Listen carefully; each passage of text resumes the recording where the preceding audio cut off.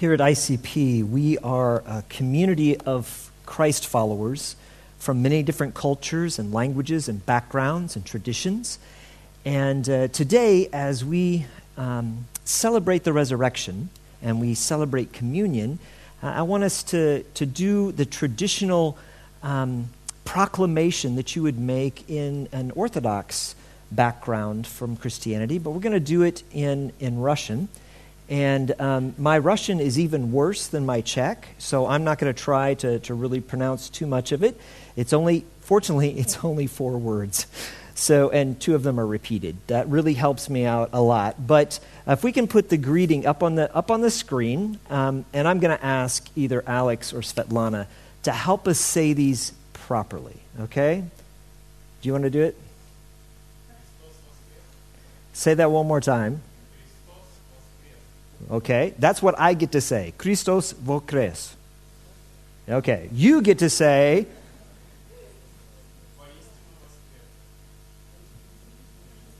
Got it? One more time. Okay, now stand up. And do it like you mean it. So you see it there in Cyrillic, you see it there in Roman letters, as well as in English. So, Christos voskres. Christos voskres. Christos voskres. He is risen. Isn't that the great hope? Yes. Okay, we can do it in English too. Yeah. Thank you very, very much. That is the hope for the whole world. No matter what culture we come from, no matter what language that is our heart language, this is the hope that we have, is that Christ is risen. And the truth is, every Sunday is Resurrection Day. You may or may not recognize this, but the reason why we worship on Sunday is because of the resurrection. Prior to that, the Jews always worshiped on Shabbat, on the Sabbath, which was Friday evening through Saturday. But it changed in recognition of the greatest event, the greatest hope in all of time and history, the resurrection of Jesus Christ.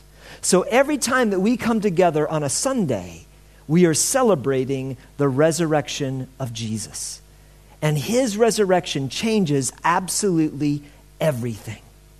Now, we're going to go back into our series on 1 Peter. But one of the things that we looked at last week as we focused in on the resurrection is we looked at a promise that we have that comes out of Philippians that kind of ties into the resurrection with the passage of Scripture that we're looking at today in 1 Peter. And in Philippians chapter 3, verse 20 and 21, it's a reminder. He says, "But our citizenship is in heaven, and from it we await a Savior, the Lord Jesus Christ, who will transform our lowly body to be like his glorious body, by the power that enables him even to subject all things to himself." That is so important for us to remember. Remember where our true citizenship is, that it is in Jesus Christ. We are citizens of heaven, ambassadors on earth. And today's passage from 1 Peter that you just heard read gives us very practical instruction about how to live as Jesus' representatives on earth, as his hands, as his feet, as his heart, as his voice. That's what we're being instructed to do. Now, to set the background, I want you to think about and imagine in your minds a culture or a society, something like this. It's very technologically advanced. It was the most technologically advanced society the world had ever known. It is multicultural and yet filled with growing divisions. Materialism ruled the day. People believed that meaning came from power, from beauty, from health, from wealth, and from abstaining from some practices and some foods while embracing others. In that culture, in that society, the rich were getting richer and the poor were getting poorer, and those in between seemed to be getting fewer and fewer. Immorality is not only overlooked, but it is often celebrated within that culture. Good for me was right, no matter whether or not it harmed someone else or was good for others. Human trafficking was a growing problem. In that society, tolerance is heralded as long as one also agrees with the popular beliefs of the day. But in that setting, in that culture, there is a growing hostility towards Christianity and towards Judaism. Persecution has caused many believers already to flee their homelands. And soon, persecution will grow so intense that many of the leaders of the church will be killed for their faith, and the average church member will experience intense persecution. That's the society that Peter is writing to. It's a society very much like our own, and like where ours appears to be headed. And so what he says here is incredibly practical to us, because he's giving instructions, because we need to remember what happened. In that setting, the persecution of followers of Jesus rose, but so did the growth of the faith and the outreach into reaching virtually all of the earth. More and more and more and more people were coming to Christ in the midst of very difficult circumstances. And so what Peter is calling the believers in the first century to do, I believe the Holy Spirit would call you and I to do today as well. And let's back up and look at the context for just a moment. Look back in 1 Peter chapter 2, verse 11 through 12. He begins with beloved. We looked at this a couple of weeks ago. I told you, I think this may be the most important word for us to hear, is beloved, because it means that you are special, you are precious to God. In fact, one way you can translate it is you are his favorite. That's how much he loves us. And so when Peter is writing this, he is speaking to remind the people how much God loves them.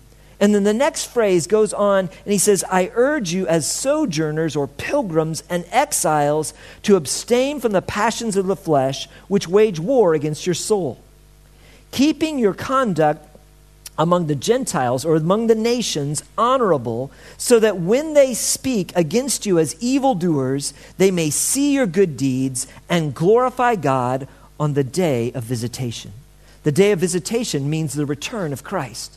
In other words, we're to remember that our citizenship is in heaven and to live lives that dispel all of the false beliefs, all of the misconceptions about Jesus and about Christianity, and to have our conduct be such a bold testimony that there's nothing they can accuse us of, and that they see there's something different. It is into that setting he gives these instructions. Be subject, for the Lord's sake, to every, whether it be the emperor. As how many of you want to know the will of God for your life? Anybody? Here you go, okay? He's going to tell us this is the will of God for you. You're beloved. You're a citizen of heaven. You're an alien in a foreign land. Here's the will of God for you. For this is the will of God, that by doing good you should put to silence the ignorance of foolish people. Live as people who are free, not using your freedom as a cover-up for evil, but living as servants of God. Honor everyone, love the brotherhood, fear God, honor the emperor. He gives very practical instruction that is incredibly hard to do, because this is generally not how we respond as the church. Too often, we miss what God wants to do because we respond out of our own strength, out of our own resources, rather than His. This response is not a natural response to a world filled with ideas and beliefs and practices that are contrary to God's word. But he says, when you live this way, you are doing my will, and you will actually advance the gospel. You will proclaim who Jesus really is because they will see lives that are transformed. And he says, this is the will of God for you. Do good. Secondly, treat all people with respect. Thirdly, love one another. Be devoted to one another. And then fear God. Make sure that we give him the right position and the right understanding of who he is, that he is the one in control. That's God's will for us. It'd be a great passage for us to memorize. Because if you want to see what God's desire is for you, you're going to find some really practical instruction that affects how we respond to society, how we respond politically, how we respond in the workplace, and how we respond in our homes. That's what he's trying to point us to, is to be something radically different than what the natural human response is. And he focuses in on honor, on respect. Respect is desperately missing in our world. Think about the conversations that you see on Facebook. Think about the news programs in all of our countries. Do you see respect and honor being demonstrated? Or is it simply an argument where people build up walls on each side and there is no dialogue, there's little progress over issues because there's so little respect, so little honor. Therefore, communication does not happen. But the promise here is if we will choose to be a people of respect, who truly love each other and have a life-altering awe of God for who he is, it will silence those who mock Christianity. It does not say to argue or to boycott your way into convincing others to a political position, but for us to do good and show respect for each person. I think maybe a way that we could put it, at least I'm able to put some handles on it, is that we need to become spiritual diplomats. You know, we have oftentimes in our congregation people that come from the different embassies here in our city. And a diplomat, they have to learn some really important skills. They don't always say what they're thinking. They have to choose their words carefully because they want to say words that will connect with another culture, with another people, in order to bring their nations together and to be able to work things out. That, I believe, is what Peter is calling us to, is to not lower our standards in any way, but to be very intentional about how we communicate, to become spiritual diplomats. We need to be intentional to think about what we say and how we say it, and how it will be interpreted by others. Communication is not what you or I say. Communication is what others hear and understand. And there is a big, big difference, especially when we come from different worldviews. We need to make sure that what the other person is hearing and understanding is what we're trying to communicate. Because oftentimes, before you get very far, there's already an interpretation of what you mean and where you're coming from that closes down the dialogue. As followers of Jesus, we should be very good, very schooled at apologetics. We should know what we believe, why we believe it, and the facts upon which it is built. We need to learn those things. But equally, we need to be skilled in diplomacy, in how we communicate those facts so that it speaks to the hearts of others. You see, what God is calling us to is not to transform society, but to reach the hearts and minds of people for eternity. To have men and women come to faith in Jesus Christ. That is where transformation happens. In the first century that Peter was writing to, there was intense persecution, but within a relatively short period of time in history, Christianity went from being the most persecuted group to the dominant influence on society because they responded in the way God's word told them to do. I don't really know what this looks like.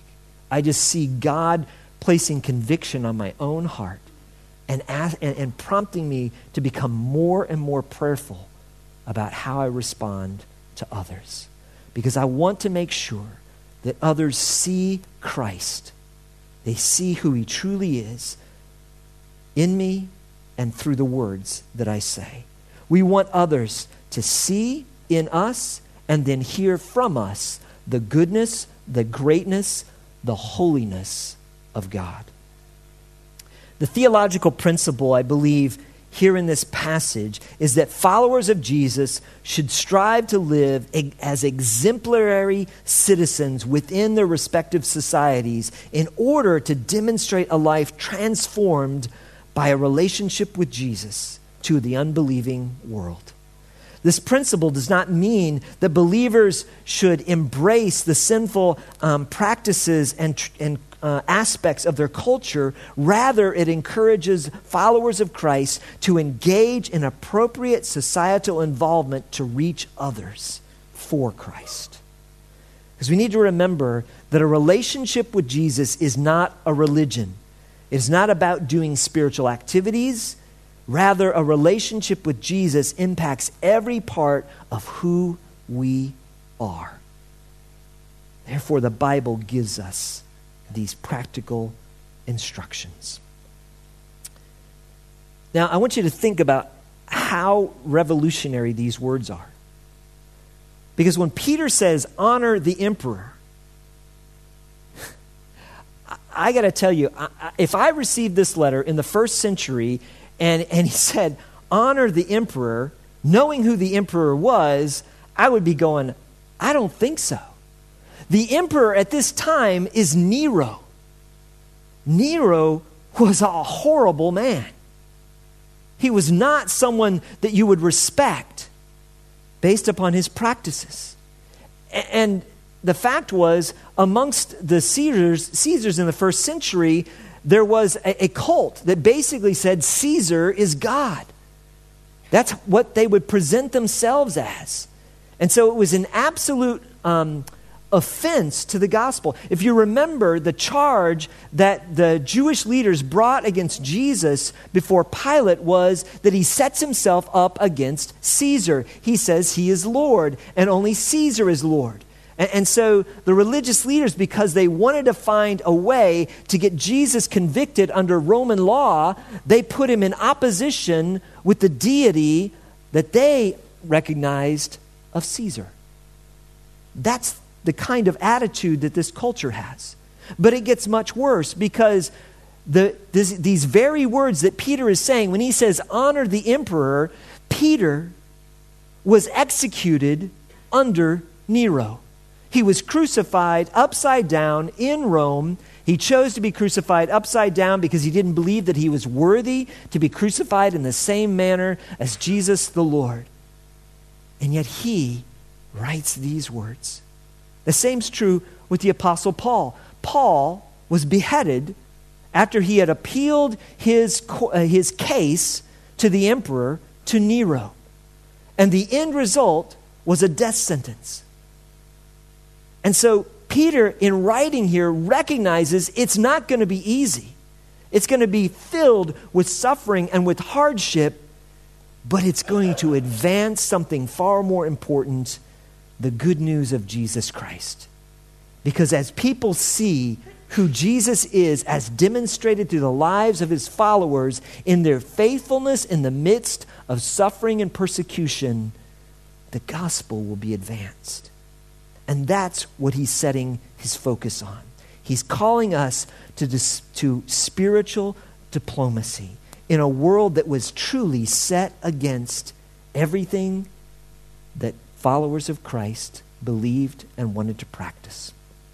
But they were called to be diplomats.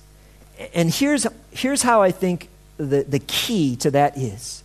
We need to do everything that we do as if Jesus was standing right next to us. Every post that we make on social media, we need to do it as if Jesus is reading it over our shoulders and ask, is this what he would write in response? in the conversations that we have, in the actions that we do, as we're walking down the street, looking and maybe on our way for our agenda, we need to be thinking and praying, Lord, what do you have for me today? What is your agenda? What is it you want me to accomplish? And the reason why it's so important for us to practice that within our thinking is because Jesus really is right there with us. Because if you're a follower of Jesus Christ, if you place your faith in him, his Holy Spirit resides in you.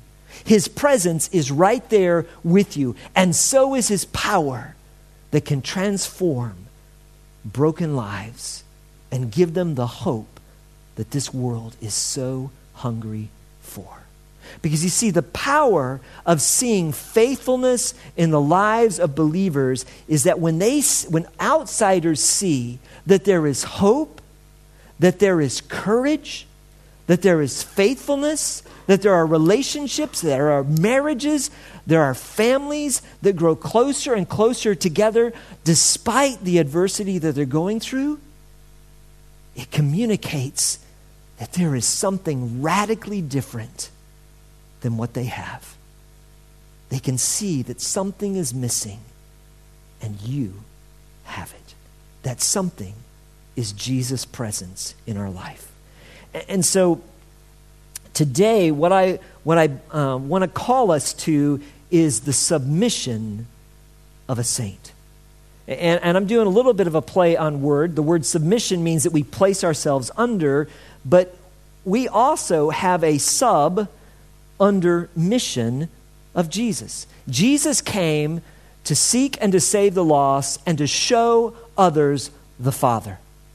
Our submission is to seek and to save the lost by the power of the Holy Spirit and to show others who Jesus really is. We submit ourselves to the authority of God in order to join in the very mission of Christ. And so at least for this morning, when you see submission, I want you to translate it both ways in your mind. That you place yourself under the authority and lordship of Jesus, and that you enter into his life mission, because that's what we're being called to. Our life purpose is rooted in the mission of Jesus in showing others who God truly is, in truth and in grace. And both of those come together in the message of God's word and in the person of Jesus Christ. We will never fulfill the great commission of Jesus Christ if we do not follow his example of submission to the Father, where he came to do the Father's will and not his own. We are to place ourselves under his example and into the mission of Jesus. And so that brings us to the service of a saint. This is what I believe Peter is talking about right here. Jesus set an example in his submission to the will of the Father. He humbled himself and became a servant who was persecuted, betrayed, abandoned, beaten, and crucified. But that wasn't the end of the story. He was risen by the Father, and he was exalted because he is God. And so our service as a saint should be rooted in our identity. We are the beloved. And our vertical identity in Christ should transform our horizontal relationships. Your up and down identity in Christ should be what determines how you respond to others and how you treat them. It should drive the attitudes and actions of your life, not in a reaction to what happens around you, but they should be driven by who we are in Christ, not by our circumstances. As a servant, we submit to the authority structures God established. That's part of what he's indicating here.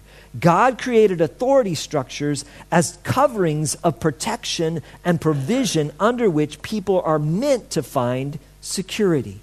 Now, granted, we live in a broken world, and oftentimes those authority structures are flawed or corrupted. Sometimes they're evil. But the principle is there in how we are to respond. And that's why Peter says, be subject for the Lord's sake.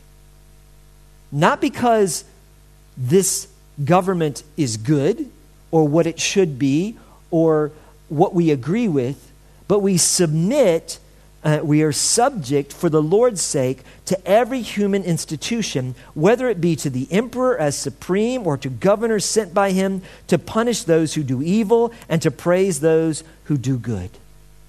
For this is the will of God, that by doing good you should put to silence the ignorance of foolish people. He's giving us some really important instruction. We are to obey and honor governing authorities. God established order, and human government, whatever its form, is far better than anarchy. We may have strong opinions on what types of government are the most effective and that are best. And we can work actively within the rights that we are given to see transformation happen in those governments. But we need to remember that God will use government to accomplish his purpose, even if it is flawed, broken, or even evil. We are to respect the governing authorities and honor them as being established by God. This does not mean that we must agree with a law or with a person whose actions are contradictory to God's commands. But we are to honor the position and pray for the person. In fact, that's the instruction that Paul gives to us as well. We're to pray for our leaders. We're to be diligent in doing that. Peter's words are packed with meaning, especially when we recognize the person he's referring to is the very one who's going to sentence him to death. Isn't that incredible? You see, it's a reflection of the incredible grace of God. It's a reflection of Jesus. Can you imagine what it was like for Jesus to go 3 years walking side by side with Judas? The scripture tells us that he knew from the beginning who would betray him. And yet everything that we read in the Gospels, we see Jesus acting lovingly and graciously towards Judas. He is showing him the heart of God, whether he chooses to respond to it or not. That's the kind of call that Peter is placing upon our own heart and life. As Christian citizens, we should submit to the authority vested in human government. And the word translated authority, or your translation may say institution, does not refer to each individual law or individual person, but to the overarching institutions that make and enforce the laws. It is possible to submit to the institutions and still disobey the laws when those laws run contradictory to God's word and to his law.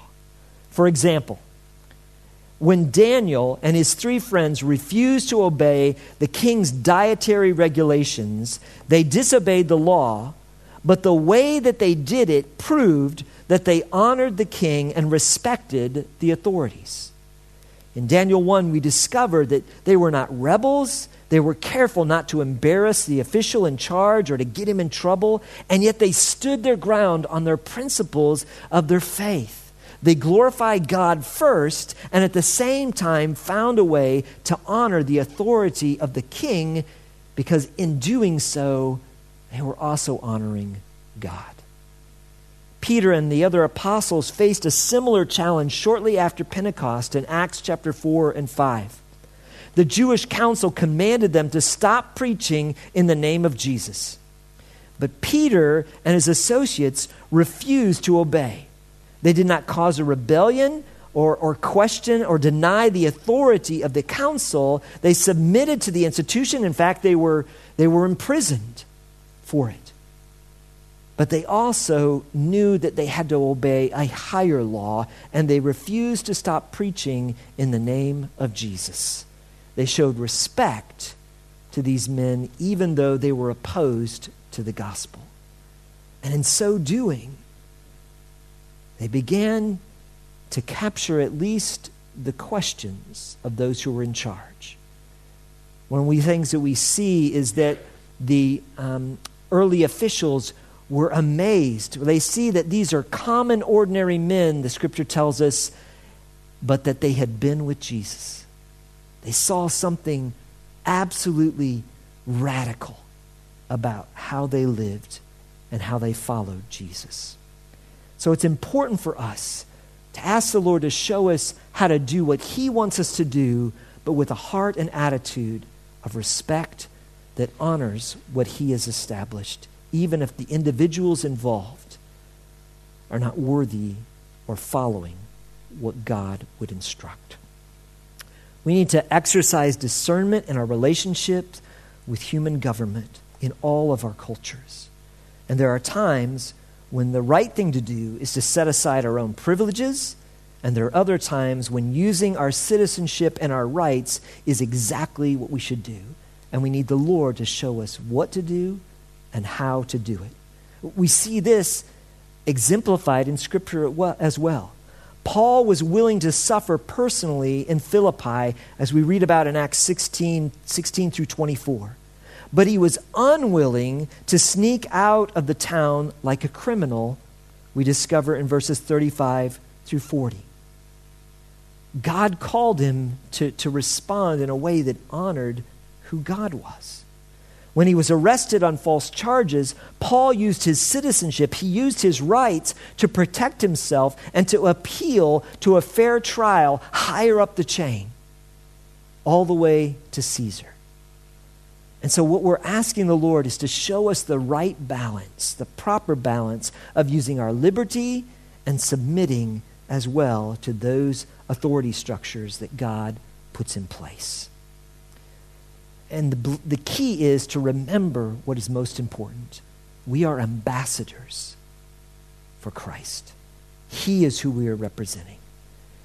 And too often we can get caught up, or at least I can get caught up, and spend more energy and passion debating a political issue on one facet rather than in learning to and choosing to love my neighbor and honor them. And that's where the transformation happens. Paul put it this way in 1 Corinthians 9. For though I am free from all, I have made myself a servant to all, that I might win more of them. To the Jews I became a Jew in order to win the Jews. To those who are under the law, I became as one under the law, though not being myself under the law. In other words, he's saying, he didn't feel a conviction that he needed to do this, but he chose to respond in a way that connected with the Jews. So they would hear what he had to say. They would hear what he wanted to communicate about Jesus and about the resurrection. That I might win those under the law. To those outside of the law, I became as one outside of the law. In other words, not under the dietary rules and the laws of the Sabbath, not being outside the law of God, but under the law of Christ, that I might win those outside of the law, the Gentiles. To the weak I became weak, that I might win the weak. I have become all things to all people, that by all means I might save some. And I do it all for the sake of the gospel, that I might share with them its blessings. That's what we're called to do. To live our life in such a way that others will see who Jesus truly is. And we live as people who are free, but we use our freedom as an opportunity to share the gospel. By the way, this is also what Jesus did. If you remember back in the Gospels, in Matthew, actually it's in Matthew, Mark, and in Luke, in all three of the synoptic Gospels, there's an account of where the Pharisees are doing their best to entangle Jesus into a political divide and argument. He's trying they're trying to find a way to trip him up. And it has to do with taxes. Let's turn there for just a moment, because I think this helps to illustrate how we are to respond. Matthew 22, 15 through 22. Then the Pharisees went and plotted how to entangle him in his words.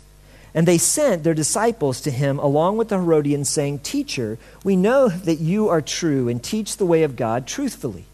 And you do not care about anyone's opinion, for you are not swayed by appearances. Tell us then, what do you think? Is it lawful to pay taxes to Caesar or not? But Jesus, aware of their malice, said, Why put me to the test, you hypocrites? Show me the coin for the tax. And they brought him a denarius. And Jesus said to them, Whose likeness and inscription is this? They said, Caesar's. Then he said to them, Therefore render to Caesar's the things that are Caesar's, and to God the things that are God's. And when they heard it, they marveled, and they left him and went away. What Peter is instructing us to do is to learn to be like Jesus. That by the power of the Holy Spirit, we ask him to show us how to respond in all circumstances. Submission to government shows respect for God's sovereignty and a trust in his authority over all things. King Solomon in Proverbs states it this way. He said, My son, fear the Lord and the king, and do not join with those who do otherwise, for disaster from them will suddenly rise, and who knows the ruin that will come from them both. He's recognizing that God has placed authorities in place to maintain peace. Or as the rockers of the 60s, 70s, and 80s, because they all had versions of this is how they describe this song. Go ahead, there's a little video clip. Go ahead and play it. We need sound. Back it up again. It doesn't really work without sound.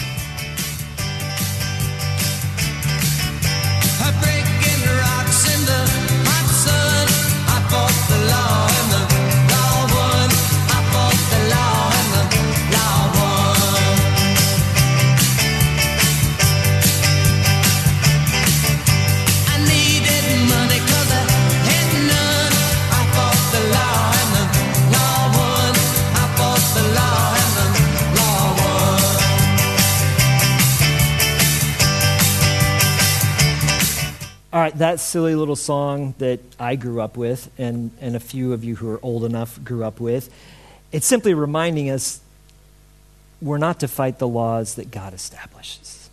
And now some of you will be stuck with that song all day, and I do not apologize, because at least you'll remember something about the message. May not be anything really important, but you'll remember that little song. It reminds us God is in control. He's working, even though it may look like it's not. Well, Peter goes on, and just very briefly, I'm going to just hit on a couple of these, and then we're going to move into the Lord's Supper. He says the same thing about the workplace. These next verses, he says, Servants, be subject to your masters with all respect, not only to the good and gentle, but also to the unjust. We are to serve and honor our employers. And now, in the first century, there were different classes of society. You had those who were of power and influence and nobility. Then you had the merchant class, and then you also had the servant class, some of which were literally slaves. They were indentured servants oftentimes. And the Scripture makes it clear that human trafficking, that enslaving another person is wrong. But often what would happen is the way that you became a slave was to pay a debt. And so there were different aspects to it, but God provided in his law a way for you to be able to not have that be a permanent situation where you could honor the debt, and he provided a jubilee that would happen every 7 years, and then ultimately the same kind of thing happened in land transactions for his people every 50 years. But the principle here goes beyond slaves or servants to all of us. As followers of Christ, we should be the best employees our company has. No matter what. The ethic that drives us should be such that we work with quality in all that we do, with integrity. And here's the thing that I've found. I've had many different supervisors over the years, both in ministry and before in my career. And I discovered that the secret is to only work for one boss. To recognize that everything I do is not necessarily for my supervisor, although I'm going to honor him or her because of the position that they have. The work that I do is for Jesus. He's my boss. Whether I agree with the company policies, whether I agree with the instructions of my boss, whether I feel I'm being taken advantage of, I work for one person. And that takes so much pressure off. When things are stressful, I'm able to say, Lord, I'm doing this for you. It may not be the thing that I want to do, but I'm turning it from something that is stressful to an act of worship. Because I'm doing it for your honor and your glory. We're to become like Jesus. And what we are called to do is to be the servants of all. And so how we respond in the workplace is incredibly important to our witness.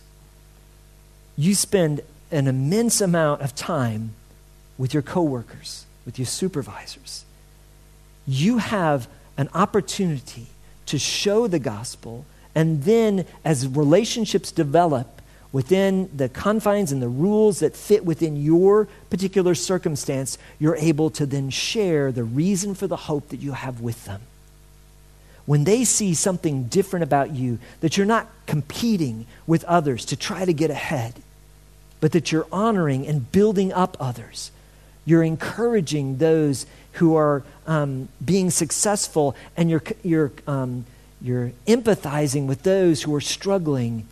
You're able to be the hands and feet of Jesus in a very real and practical way. That's what Peter is calling us to. He's calling us to be on mission in all that we do, in every circumstance of life. He goes on later in the first part of chapter 3 to talk about that within the confines of marriage as well, that we submit to one another, and we submit to the structures and authorities and positions that God has put in place, not because one is better than another, but because we're honoring Christ. Well, with each of these things, he's calling us to be on mission for God, to become like Jesus, and to have the attitude and actions of our Lord.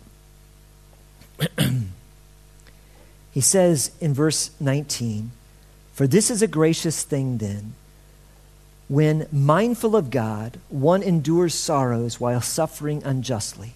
For what credit is it when you sin or are beaten for it if you endure?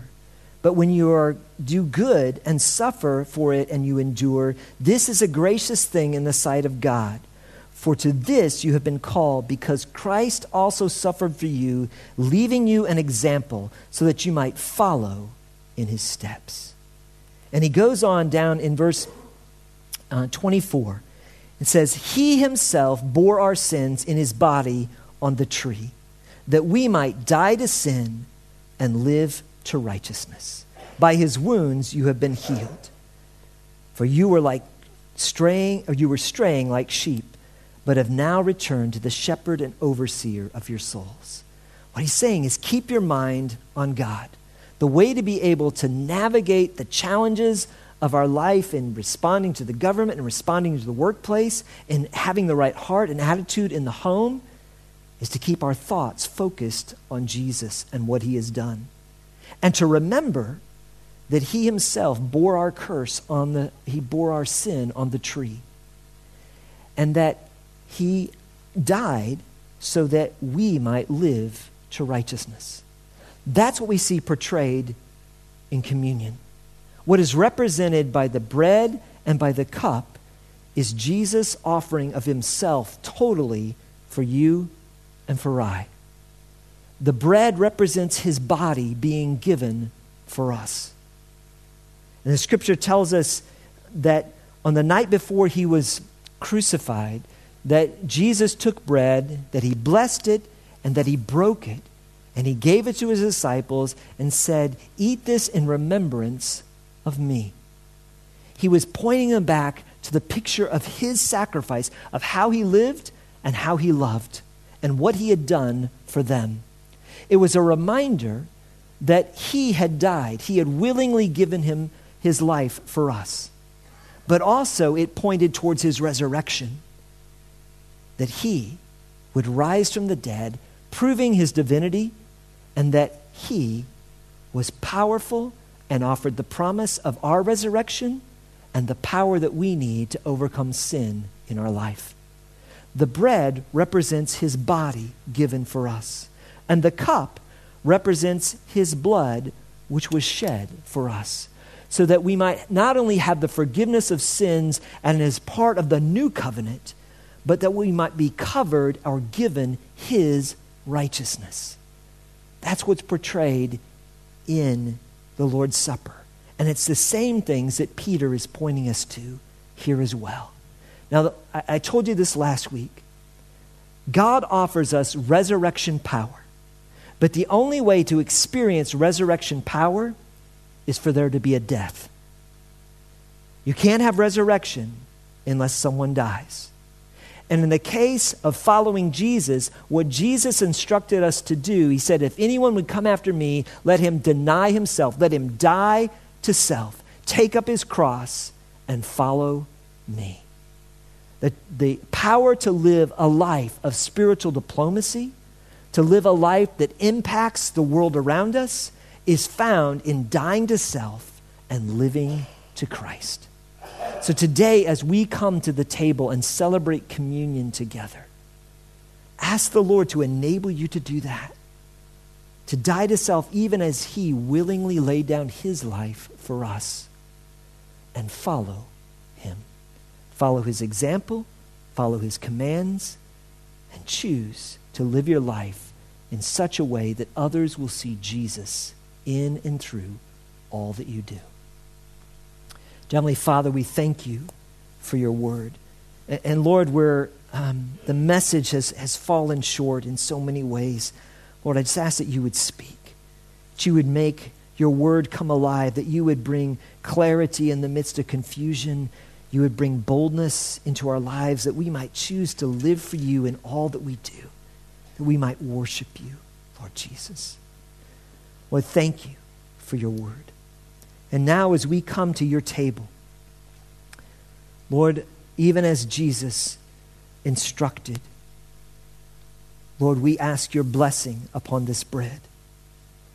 We partake of it in recognition that it represents the body of Jesus, which was given for us.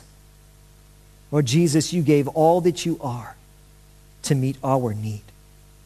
So we ask your blessing upon this bread as we partake of it. Let us do it truly in remembrance of who you are, of what you have done. Let us do it in remembrance that you will one day soon return. And let us do it in a commitment to follow you and represent you as your ambassadors in this world. Likewise, Lord, we take the cup, which is your new covenant.